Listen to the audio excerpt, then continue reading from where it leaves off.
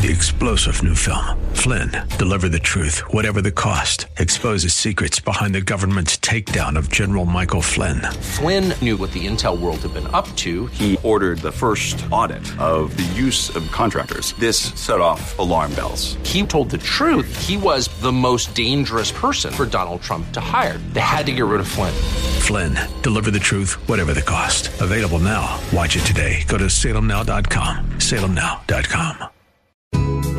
This is Cornerstone Connection, the radio ministry of Pastor Gary Hamrick of Cornerstone Chapel in Leesburg, Virginia. Pastor Gary is teaching through 1 Corinthians. Real love is calling, listen, truth opens up your eyes. Mercy is waiting for you with every sunrise. Then I embraced and accepted God's best for me, which I believe was revealed to me through the pages of the Scripture. And God and His Word became the rising sun for me. God and His Word became what I orient everything to now. Everything about my life is oriented to. I'm not saying I always do everything right according to what Scripture says. We're all in process. It's all a journey. But I'm saying my fixed reference point, the rising sun, the orientation of my life now is God and His Word.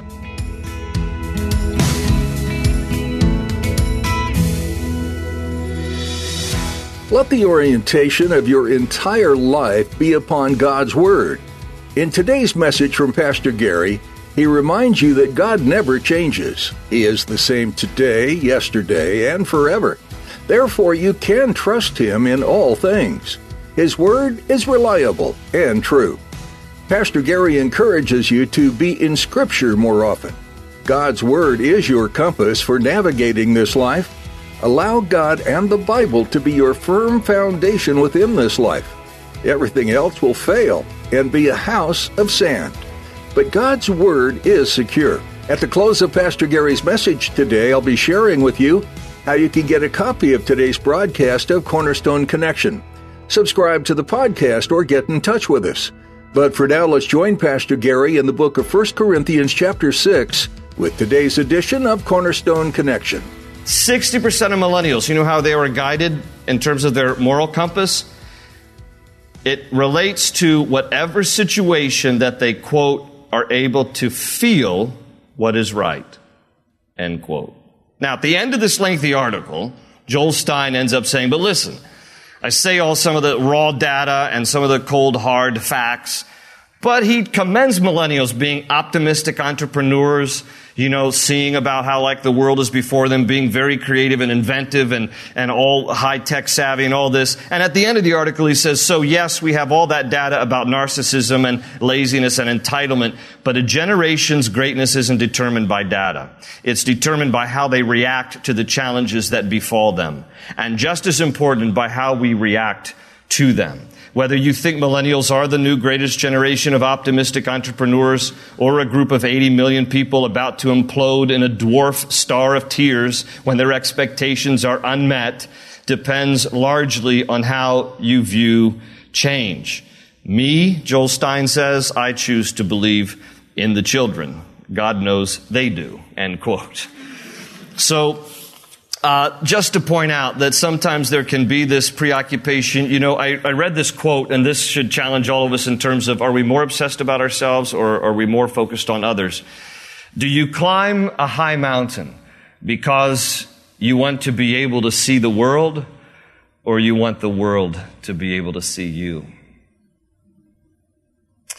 So, there is this obsession with self, and sometimes that can lead to this entitlement thing, and that lends itself to why we sue people, because we think we deserve. Well, he goes on here in verse 9, and he says, do you not know that the wicked will not inherit the kingdom of God? Do not be deceived, neither the sexually immoral, nor idolaters, nor adulterers, nor male prostitutes, nor homosexual offenders, nor thieves, nor the greedy, nor drunkards, nor slanderers, nor swindlers will inherit the kingdom of God. And that is what some of you were. But you were washed, you were sanctified, You were justified in the name of the Lord Jesus Christ and by the Spirit of our God. And now let me tell you why he's pointing out these things. He happens to list here 10 things that he describes as wicked. Verse 9 is the word he uses. Do you not know that the wicked will not inherit the kingdom of God? And then he lists 10 sinful behaviors. And by the way, 4 out of 10 relate to sexual sin. Whether he talks here about the sexually immoral, if you have a King James Bible that says fornicators, that's sex before marriage. And then he talks about adulterers, that's obviously sex outside of marriage. Talks about male prostitutes, and he talks about homosexual offenders. You have to remember again, Corinth, this city, steeped in all kinds of immorality. Temple of Aphrodite stood there. It's the temple to the love goddess. And at any one time, there were 1,000 temple prostitutes employed during the Roman Empire in service of Aphrodite at the Temple of Aphrodite. The church at Corinth is influenced by the culture. Every church is going to be influenced by the culture. But the issue is, will we allow the culture to influence us, or will we influence the culture more? We will all be facing the reality of the culture trying to encroach upon the church, trying to shape the church, trying to influence the church. But the issue becomes, will the church rise up and be an influencer of the culture? And so Paul is saying, you need to be aware of the fact that these kind of things are in your culture, but that God calls these things sinful. God calls sexual immorality, any kind of sexual activity outside of the bounds of marriage between one man and one woman to be sinful. He adds to that the whole other stuff about thieves and greedy and drunkards and slanderers and swindlers. But 4 out of 10 here are sexual sins. There is a lot of confusion in the first century Roman Empire, and there's a lot of confusion in the 21st century American culture about things related to sexuality. There's a lot of confusion. There's now gender confusion. It's not that it's brand new. It's just, being talked about more. There's gender confusion. There's sexual identity confusion. You know what's interesting? The whole term, even sexual orientation. Sexual orientation. The word orientation, orient, is from the Latin word oriens, meaning the rising east. The sun rises in the east. And the Latin word oriens means rising or east. It used to be, before Google Maps, that the way that you would orient yourself is to always find the rising sun. Because the rising sun always would rise in the east. That is why Asia is sometimes called the Orient, because it is in the east, from that same Latin word, from that same term. But in order for you to make sure you were walking in the right direction, you would have to find a fixed, reliable point of reference. And that would be the rising sun. So you would orient yourself to the rising sun. The reason why there is such confusion in our culture today is because too many people don't have a fixed reference point anymore. That's why they are confused. That's why they are disoriented. Because without a common fixed reference point, then there's confusion. Because nobody seems to then understand, well, what is right and what's wrong and what's up and what's down. Listen, when I got saved, when I gave my life to Christ and I came to realize that God loves me and Jesus died for me, then I embraced and accepted God's best for me, which I believe is revealed to me through the pages of the Scripture. And God and His Word became the rising sun for me. God and His Word became what I orient everything to now. Everything about my life is oriented to. I'm not saying I always do everything right according to what Scripture says. We're all in process. It's all a journey. But I'm saying my fixed reference point, the rising sun, the orientation of my life now is God and His Word.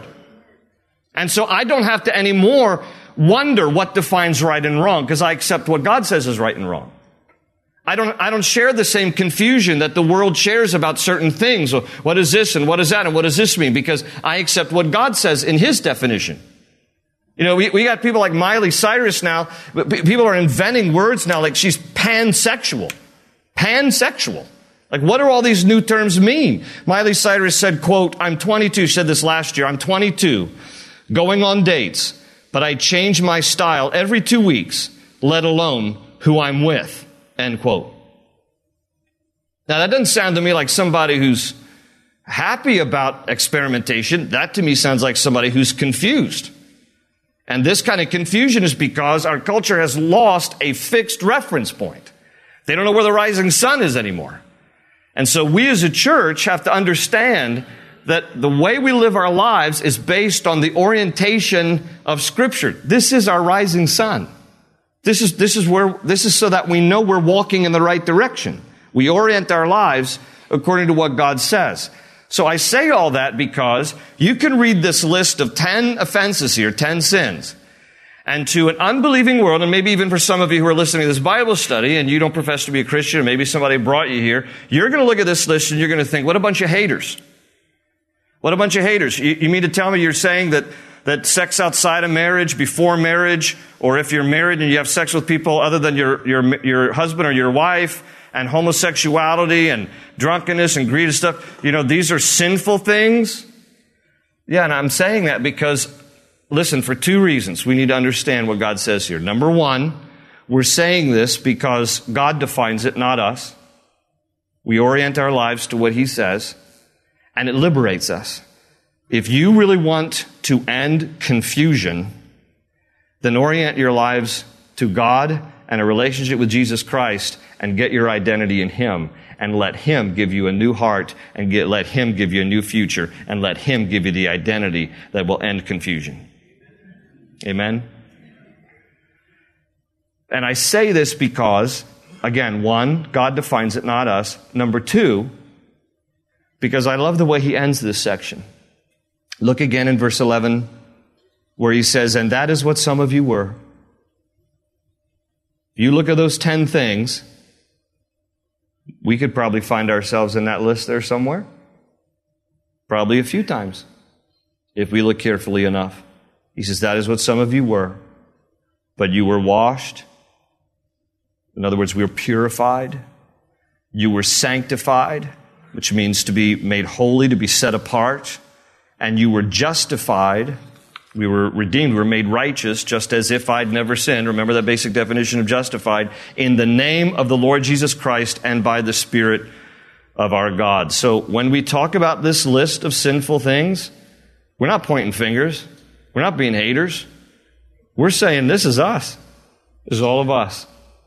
This is us in the list. And we are the ones who've been wonderful recipients, as anybody can be, of a glorious relationship with Jesus Christ that washes us, sanctifies us, and justifies us through faith in Him. That's the story of a born-again life. When you experience that transforming work of God in your heart and in your life, you might identify with these sin issues in verses 9 and 10. But the good news is, because of what Christ did for us, He forgives us of those things. He washes our sinful past, and He gives us a hope and a future in Him. That's the story of the gospel, and that's the good news, friends. Amen? So, that's the list, and He's warning the church. What are sinful things? Be aware of the culture. Be aware of what's creeping in. Be aware of the confusion, and thank God for grace. Then He goes on in verse 12, and He says, everything is permissible for me, but not everything is beneficial. Everything is permissible for me, but I will not be mastered by anything. So He uses this phrase actually twice. Everything is permissible, but not everything is beneficial. When my freedom might, notice, enslave me, is what He's going to say here further. And He's going to repeat this phrase in chapter 10, or if it stumbles others. So let me just keep reading the rest of this passage here. Verse 13, He says, food for the stomach and the stomach for food, but God will destroy both. The body is not meant for sexual immorality, but for the Lord, and the Lord for the body. By His power, God raised the Lord from the dead, and He will raise us also. Do you not know that your bodies are members of Christ himself? Shall I then take the members of Christ and unite them with a prostitute? Never. Do you not know that he who unites himself with a prostitute is one with her in body? For it is said, the two will become one flesh. But he who unites himself with the Lord is one with him in spirit.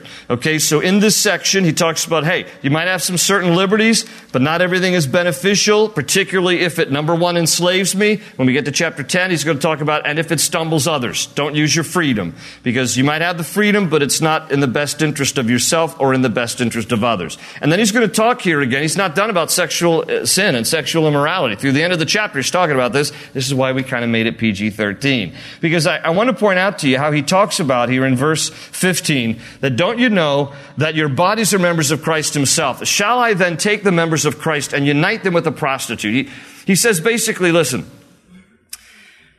when we belong to Christ, we need to understand the mystery of sexual union. It's a beautiful and profound mystery, and it is designed by God to be enjoyed within the context of marriage. But when you use and experience sexual relationship outside of God's divine design, he says, first of all, then you're corrupting yourself.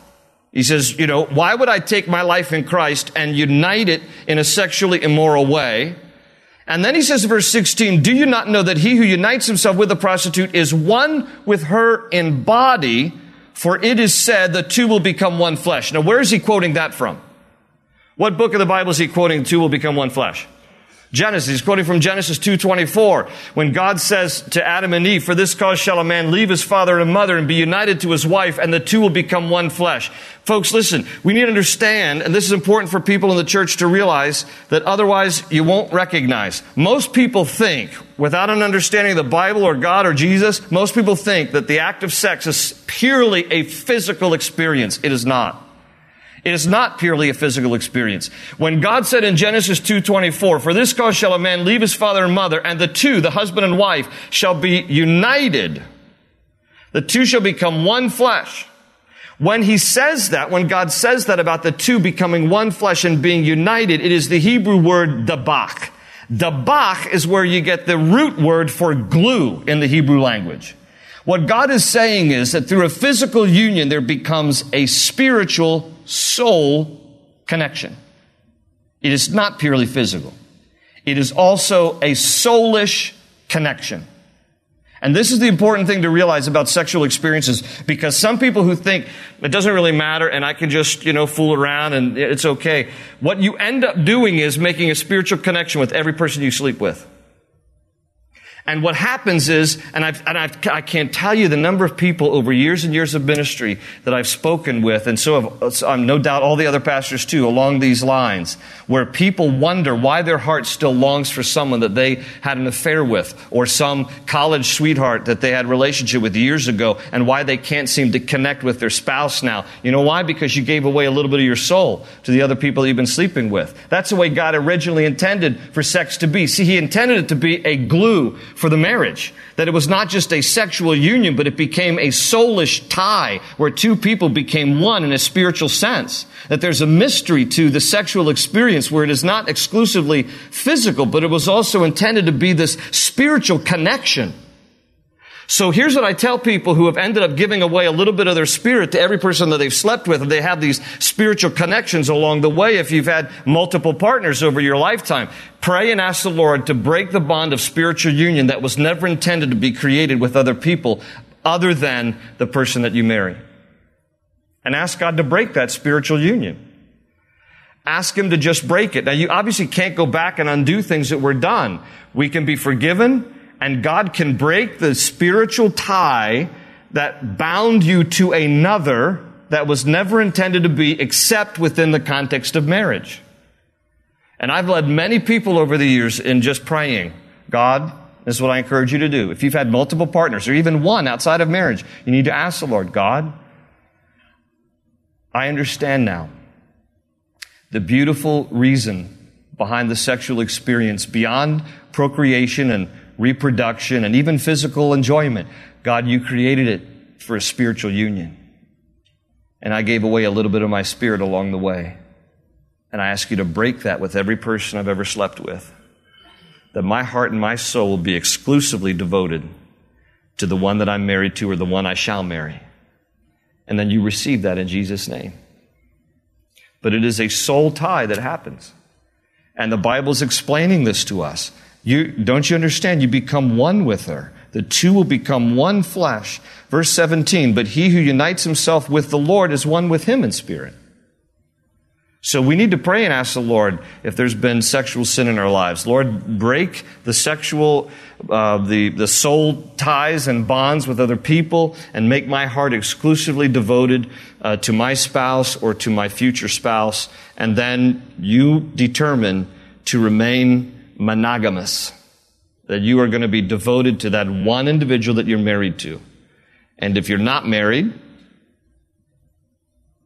you don't get the freedom in that area. I'm sorry, friends. That's only devoted for those, that's only exclusively for those who are married. So, and he's going to talk here about the single status here in a minute too. So if we have enough time, maybe we'll get into some of this. If not, in a couple more weeks after Thanksgiving, we'll have another PG-13. We might even step it up to R. I don't know. Chapter 7 gets a little risque here. Verse 18, flee from sexual immorality.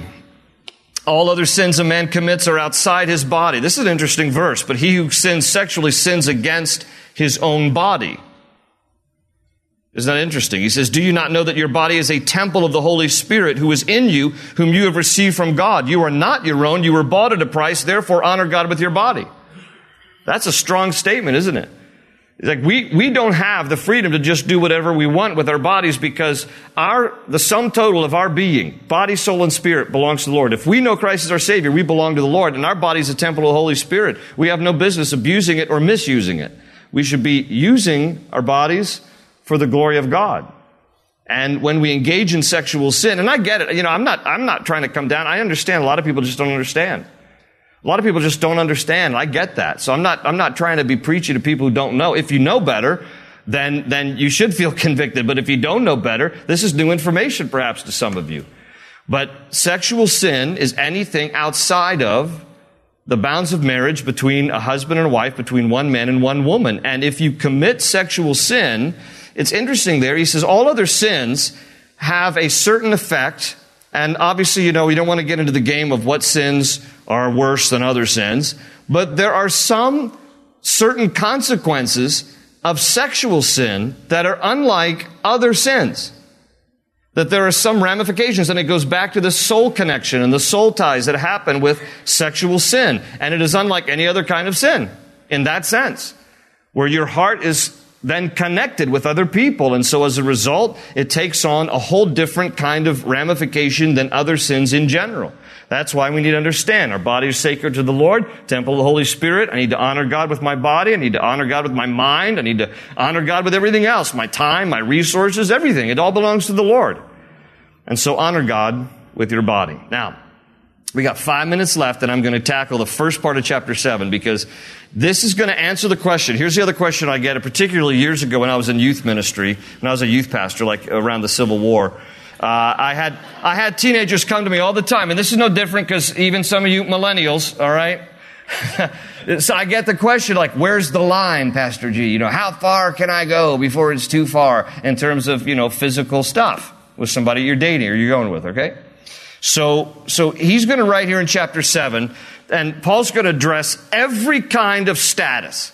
He's going to address the never marrieds. He's going to address the previously married, whether you are widowed or divorced. And he's going to address those who are married and you're a Christian and your spouse is not. So he's going to give all different kinds of scenarios. He's going to talk about those who are married but not happily. You're in a troubled marriage. When is it okay to check out? All right, all this is in chapter 7. Jump in and you'll find the cornerstones, your connection, run towards your new life. We're so glad you joined us for this edition of Cornerstone Connection, as Pastor Gary Hamrick teaches through the book of 1 Corinthians. If you're interested in hearing this message again or others like it, feel free to visit our website, cornerstoneconnection.cc. You can also download our mobile app so you can have these teachings with you on the go.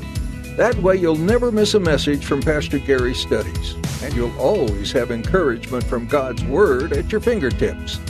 Find a link to download the app for your iPhone or Android device at our website, cornerstoneconnection.cc. Simply look under the Teachings tab. While you're there, feel free to take some time to learn about the church this radio ministry originates from, Cornerstone Chapel. We'd be excited to meet you if you're in the area. You'll find all you need to know about service times and other information on our website. Again, that's cornerstoneconnection.cc. We trust you've been blessed by today's teachings in the book of 1 Corinthians. Keep reading on your own to discover many other inspiring and motivating things that apply to you today. We'll look forward to you joining us on our next edition of Cornerstone Connection. They say you're a wandering soul, that you've got no place to go, but still you know, you're not alone.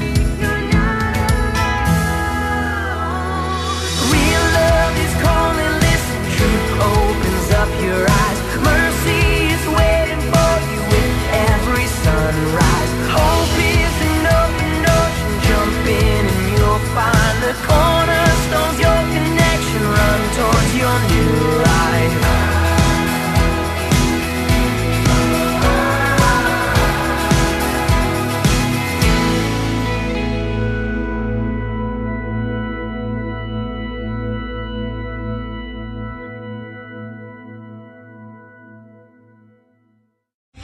Three-star General Michael J. Flynn, head of the Pentagon Intelligence Agency, knew all the government's dirty secrets. He was one of the most respected generals in the military. Flynn knew what the intel world had been up to. He understood its funding. He ordered the first audit of the use of contractors. This set off alarm bells. The explosive new documentary, Flynn, Deliver the Truth, Whatever the Cost, uncovers the facts behind this scandal. Flynn told the truth. He was the most dangerous person for Donald Trump to hire. I find out the worst enemy that I'm going to face in my life is right here in America. They took my assessment and they wanted me to change it. And I was like, I'm not changing it. They had to get rid of Flynn. With in-depth interviews, archival footage, and never-before-seen personal records of the man behind the headlines. I just felt like I was drowning. Flynn, Deliver the Truth, Whatever the Cost. Available now. Watch it today. Go to salemnow.com. salemnow.com.